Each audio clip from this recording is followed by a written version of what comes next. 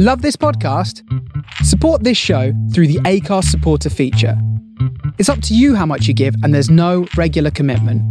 Just hit the link in the show description to support now. Hiring for your small business? If you're not looking for professionals on LinkedIn, you're looking in the wrong place. That's like looking for your car keys in a fish tank. LinkedIn helps you hire professionals you can't find anywhere else, even those who aren't actively searching for a new job but might be open to the perfect role. In a given month, over 70% of LinkedIn users don't even visit other leading job sites. So start looking in the right place. With LinkedIn, you can hire professionals like a professional. Post your free job on linkedin.com/people today. Hey there, it's Michelle Norris. I'm host of a podcast called Your Mama's Kitchen. When I travel, I'm usually looking for a way to find a taste of home when I'm not at home. And one of the things I love to do when I am at home is entertain. And Airbnb allows me to do that. When I was in California recently, I rented a house that had a great kitchen. And when we were sitting around the table, we were all thinking, we're in someone else's house. Someone could be in all of our homes as well. If you have a home, but you're not always at home, you have an Airbnb. Your home might be worth more than you think. Find out how much at airbnb.com/host. Hello, ladies and gents. This is Arndt Eriksson, and welcome to the Marketing at Heart podcast. For those of you who have no background on me, I worked in the creative industry for more than 2 decades, starting off as a classic ad man, then later moving into the world of social media with focus on strategy and innovation. My passion and purpose is to simplify the complexity of marketing. I'm also the creator of 5 Minute Friday, which is on YouTube every week with now more than 1 million downloads. But this podcast is all about compelling conversations with inspiring people, with their personal insight and perspectives on everything connected to marketing. In today's episode, we'll have a compelling conversation with the former CEO of Ogilvy PR and talk about social media marketing, Gen Z, and advertising and PR. Currently, he's a partner at Brunswick Group, advising C-suite and board-level clients on how to best utilize digital and other disruptive technologies in their communications. Please join me for a talk with the ever-insightful Marshall Manson.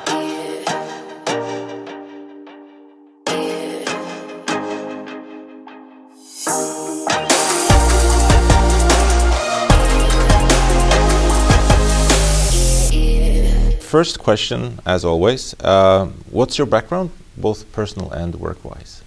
Well, I grew up in Richmond, Virginia, in the U.S., which is in the South, the old South. I grew up eating all kinds of crazy things and listening to all kinds of down-home music. I went to a small university, and there I started working in U.S. politics. I ran political campaigns in the U.S. for about 10 years. Wow. And then I moved to Washington, where I got into more honest work, which is to say marketing and communications. After a couple of years with an NGO, I worked for a big agency called Edelman. They moved me to London in 2008, and I've lived in London ever since. Wow. And I joined Ogilvy, having left Edelman. I joined Ogilvy in 2013. And here I am. Here you are. So tell me a little bit about Ogilvy and your role there. Ogilvy's cool. Ogilvy for me is sort of where the world of marketing communications is going. We've got an ad agency, we've got a digital agency, we've got people who get direct marketing, we've got a PR agency, we've got a shopper marketing agency, all under one roof, all kind of deep specialisms, as we like to talk about it, kind of working together. And Ogilvy's been kind of focused on delivering great integrated work for 2 decades. Kind of got integrated, I suppose, before anybody quite understood what that was. But what's interesting is, you know, in the world around us now, the agency landscape, you know, work is converging. Specialisms are converging. You know, digital agencies are creating great ads. Ad agencies are creating great digital work. PR agencies are creating great ad campaigns. And in a converged world, I really like the idea that Ogilvy, across its family of specialisms, still has the deep specialty, but can deliver against kind of any client need, against any consumer need, all kind of built on the basis of great ideas, a foundation of great ideas. And that, to me, is Ogilvy in a nutshell. And then my role is kind of really fun. at the moment sit across Ogilvy Group, looking after social media in Europe, the Middle East, and Africa. Which means I sort of get to stick my fingers in any number of pies. Yeah, I guess that's challenging as well. Yeah, I mean, I enjoy it, but you're right. It's kind of on any given day you could be asked about pretty much anything under the sun, which means you really do have to be, I suppose the old expression, a jack of all trades and a master of none. Yeah. You know, somebody more obnoxious might say knowledge a mile wide and an inch deep. But we do our best. Okay. So based on your role, well, I started to get to know you when you were working for social at Ogilvy. Yep. And now you've kind of moved into a more, like you said, a more cross. Yeah, so just recently I was named CEO of Ogilvy PR London. So that's me going out of the social discipline, kind of that sort of group role, and taking on a new role which is much more focused on one part of the Marcoms arena. That's quite interesting to me because the world, you know, we talked about convergence, but it's also becoming more and more about earned. You know, needing to earn attention, earn space, earn sharing. And to me, what the PR world offers us is that great thinking about how to build ideas that really do earn attention and space and sharing and so forth. So how do you think is the best way to engage clients or the client's audience today? That's a great question. I think you have to engage audiences on their terms. I think you have to understand what interests them, why they behave the way they do, what brings them together. What common interests they have, and then I think you have to create content for them. I think so often over the last few years especially, you know, people like me whose specialty has been social media, we've been creating lots of brand content. That is the brand telling a story in the way the brand wants to tell it.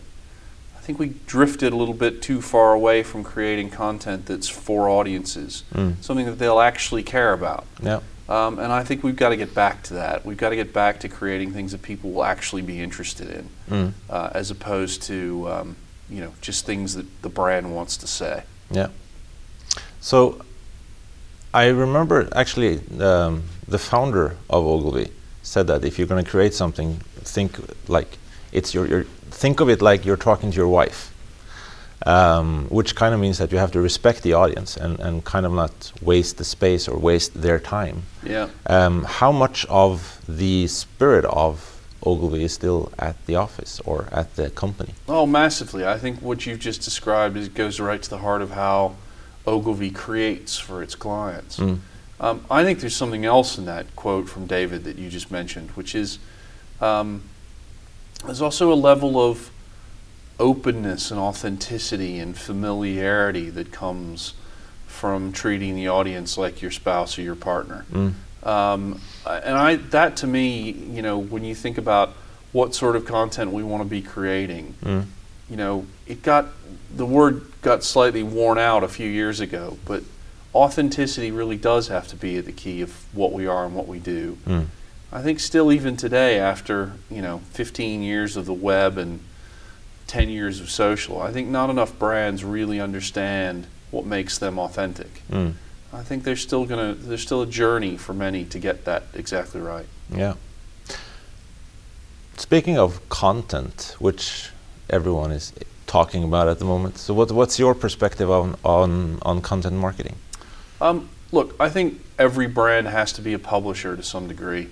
I think that's just required. That's sort of in the same way that any brand who wanted to be active in marketing had to have some sort of ad campaign in the past. I think every brand has to behave like a publisher. But behaving like a publisher has certain tenets that come with it. That need to be timely, that need to be relevant, that need to be editorial, the need to be creating content, as I said before, that earns attention and earns its share of space, if you like. And if you earn attention and you earn space, I think you earn scale as well. So from that standpoint, those to me, those are some of the key principles of content marketing. But I think there's one other thing as well. I think we in the marketing world, we're creating a huge amount of content. And a lot of it is garbage. And that's not to say it's bad fundamentally. I'm just saying it's waste. It's refuse. Because nobody cares about it. Nobody engages with it. Nobody passes it along. Nobody consumes it front to back. Nobody really ever invests thought in it. And I think to me the kind of key message for me in content marketing is creating great content that's editorial and timely and relevant and earns attention, as I said, but also delivering it to people at a time they actually want it. That is a time that's valuable. So for me, it's sort of understanding audience interests and intent. You know, is this audience, is this group of people kind of ready and interested in what we got to say? Great. Well, let's make sure they hear it. Let's make sure they engage with it. But if they're not, let's not create something just for the sake of creating something. And in that sense, you know, we've been through a period the last few years, and Lord knows I was one of the. Hey, I'm Ryan Reynolds. At Mint Mobile, we like to do the opposite of what Big Wireless does. They charge you a lot, we charge you a little. So naturally, when they announced they'd be raising their prices due to inflation, we decided to deflate our prices due to not hating you. That's right. We're cutting the price of Mint Unlimited from $30 a month to just $15 a month. Give it a try at mintmobile.com/switch. $45 up front for 3 months plus taxes and fees. Promo rate for new customers for limited time. Unlimited more than 40 gigabytes per month. Slows full terms at mintmobile.com.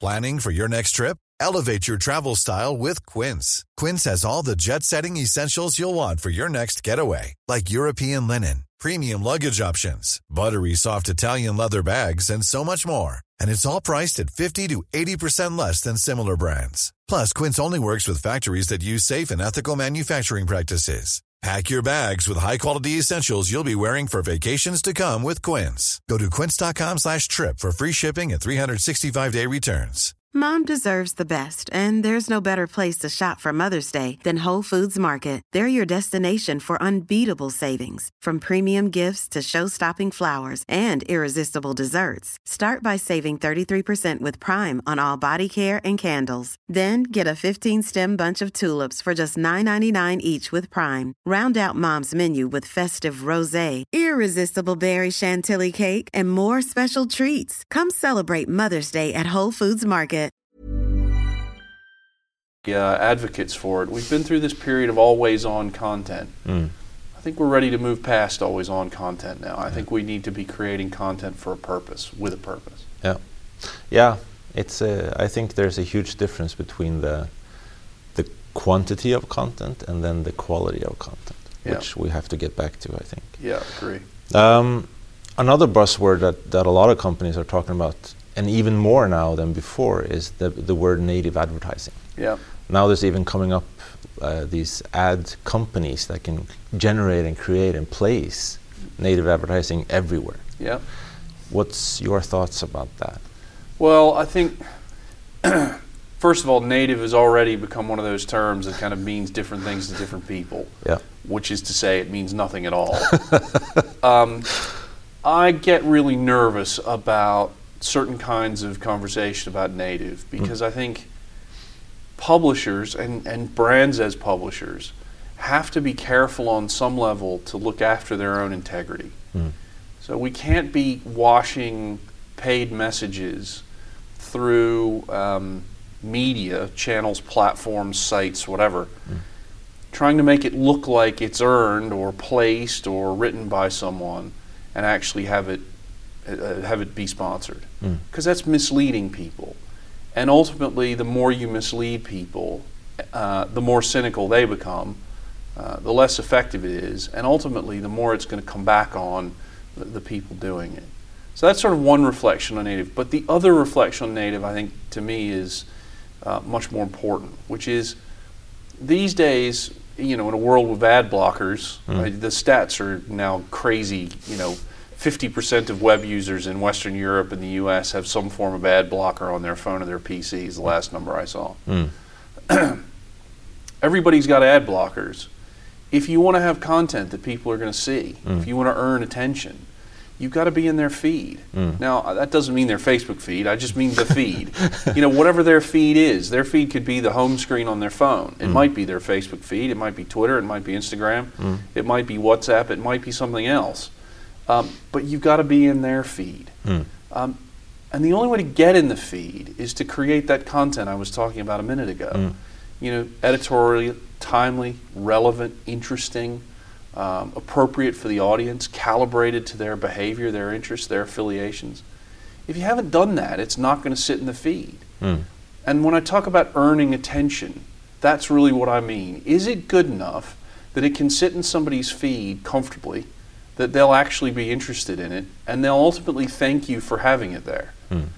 That's native working in the right way to me. Yep. And yes, we are going to have to pay as brands. We are going to have to pay to get access to those places. But just paying to get a message through isn't good enough. That's not holding up our end of the bargain. To hold up our end of the bargain, we've got to not just pay to get it in the feed, but we've got to deliver something that's actually valuable. Now, valuable can mean lots of things. It can mean funny, it can mean entertaining, it can mean, here's a discount on your next purchase. Yep. But it's got to be valuable in addition to being paid for. And I think, as we were saying a minute ago, too much of the content that we're creating at the moment is refuse, which means it has no value. Yeah. We've got to get back and focus on that.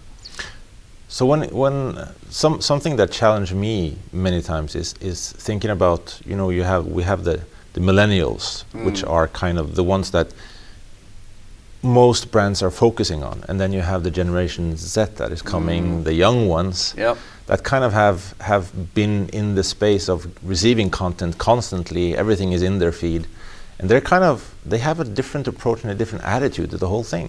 Yeah. They're kind of, I don't know, they are just used to it, and they kind of filtered it in a different way.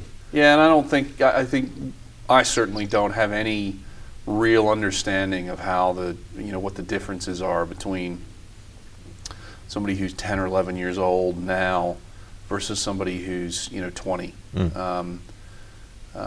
I think we'll see more of those differences going forward, and I think I'm really interested to see kind of the generational qualities that distinguish Gen Z or Z or whatever it is. Somebody will have a new name for it another day. I'm really interested to see what those behavioral qualities look like, because of course I'm an old Gen Xer now, and you talk about all the differences between us and the Gen Y or the millennial group. They were born 80 to 95, so now you've got the next generation that's sort of now coming out of school and beginning to enter the consumer marketplace, and it's going to be interesting to see how they behave. Yeah. I don't think we have a clear picture of that yet. I certainly don't. But if you think about the dynamics of them growing up, it's not like millennials. Millennials grew up with the web. Okay. Gen Zers or Zers or whatever they are, they haven't just grown up with the web. They've grown up immersed in the web. They've grown up with mobile phones and smartphones as a part of their life continuously. And I'm increasingly conscious that I'm old. I'm now that guy who's sort of out of touch and doesn't really understand what the kids are up to these days. We'll need some data to figure it out for sure, but it's going to be different. It's going to be radically different, and it's going to keep getting different. True. So your thoughts about social business marketing. So for all these brands that are kind of, what do we do? Yeah, I mean, I think we've spent a long time now getting to grips with how social media fits in a business context, fits in a marketing context. And for me, the answer to being successful in it is actually really simple. It's focus on what you're trying to achieve, not just in social media, but for the business. So rather than answering the question, how many likes do we want, or how many shares do we want, or how big do we want our community be, actually let's answer the question, why are we doing this in social media? What is it that we're trying to achieve for our business? And then just as importantly, what's the value we can bring to people as we interact with them? So if we answer those two questions with real specificity, and then stay laser focused on 3 or 4 key things that we think we can do for the business, and stay focused on what it is, the value that we're trying to offer to our audiences, actually we're going to get to much better, more relevant, more interesting programming. And I'm working with a retailer at the moment where the business objectives are straightforward. We need to raise brand awareness in our new markets especially. We need to drive advocacy, and we need to drive footfall into stores. Those are business objectives. There's nothing social media about those. But when you start applying the principles of social media to those business objectives, it becomes really easy to tell if you're moving the lever or not. And so when you view it that way, then actually connecting kind of what you're doing in social back to the business's needs becomes much easier. And you wind up delivering grown-up social programming that actually affects bottom line. And then kind of extending beyond that, you say, okay, if we're going to affect bottom line, what is it that we need? What do we need to do organizationally? Well, and you start having conversations that are much more than marketing. You start having conversations with legal departments over policies and how we communicate and who we interact with and how we leverage and mobilize employees. You start talking with HR departments about your employer brand, because if people won't work with you, then they were not going to buy your product. Or if people won't buy your product, then they're not going to work with you. So, brand and employer need become much more closely related. And of course, it's much easier to recruit in social than it is in almost any other platform, online or off. You wind up having conversations with your customer service people, if you have customer service people. Because actually, 3/4 of the inbound in your Twitter feed, your Facebook page, and whatever else is going to be people who need help. And you want to be in a position to help them and do that authentically. So you have to figure all these things out. It becomes a really interesting kind of structural and organizational challenge that a lot of people in marketing just don't want to take on, and that's cool. But if you want to be a social business, that is to say you want to be a business that is authentic and engages with people successfully and earns attention and earns space and earns scale, then you're going to have to start thinking through some of these challenging questions. But the promise is, if you can do that, even if you can do it halfway, even if you can begin iterating your way to a solution, you can genuinely deliver real business results, real positive effect for your company. Great. So, final question, which I always look forward to, is so what inspires you? Where do you find inspiration? In a word, discovery. I love learning new things. I love experiencing new things. I love running into things accidentally and seeing a solution to a problem I didn't even know was there. Discovery is why I get out of bed every day. That's why I go to work. That's why I work in this industry. It's a constant process of learning something new, of improving ourselves, of improving what we do, of learning new things, of applying new technologies to client problems. That's what inspires me. Yeah.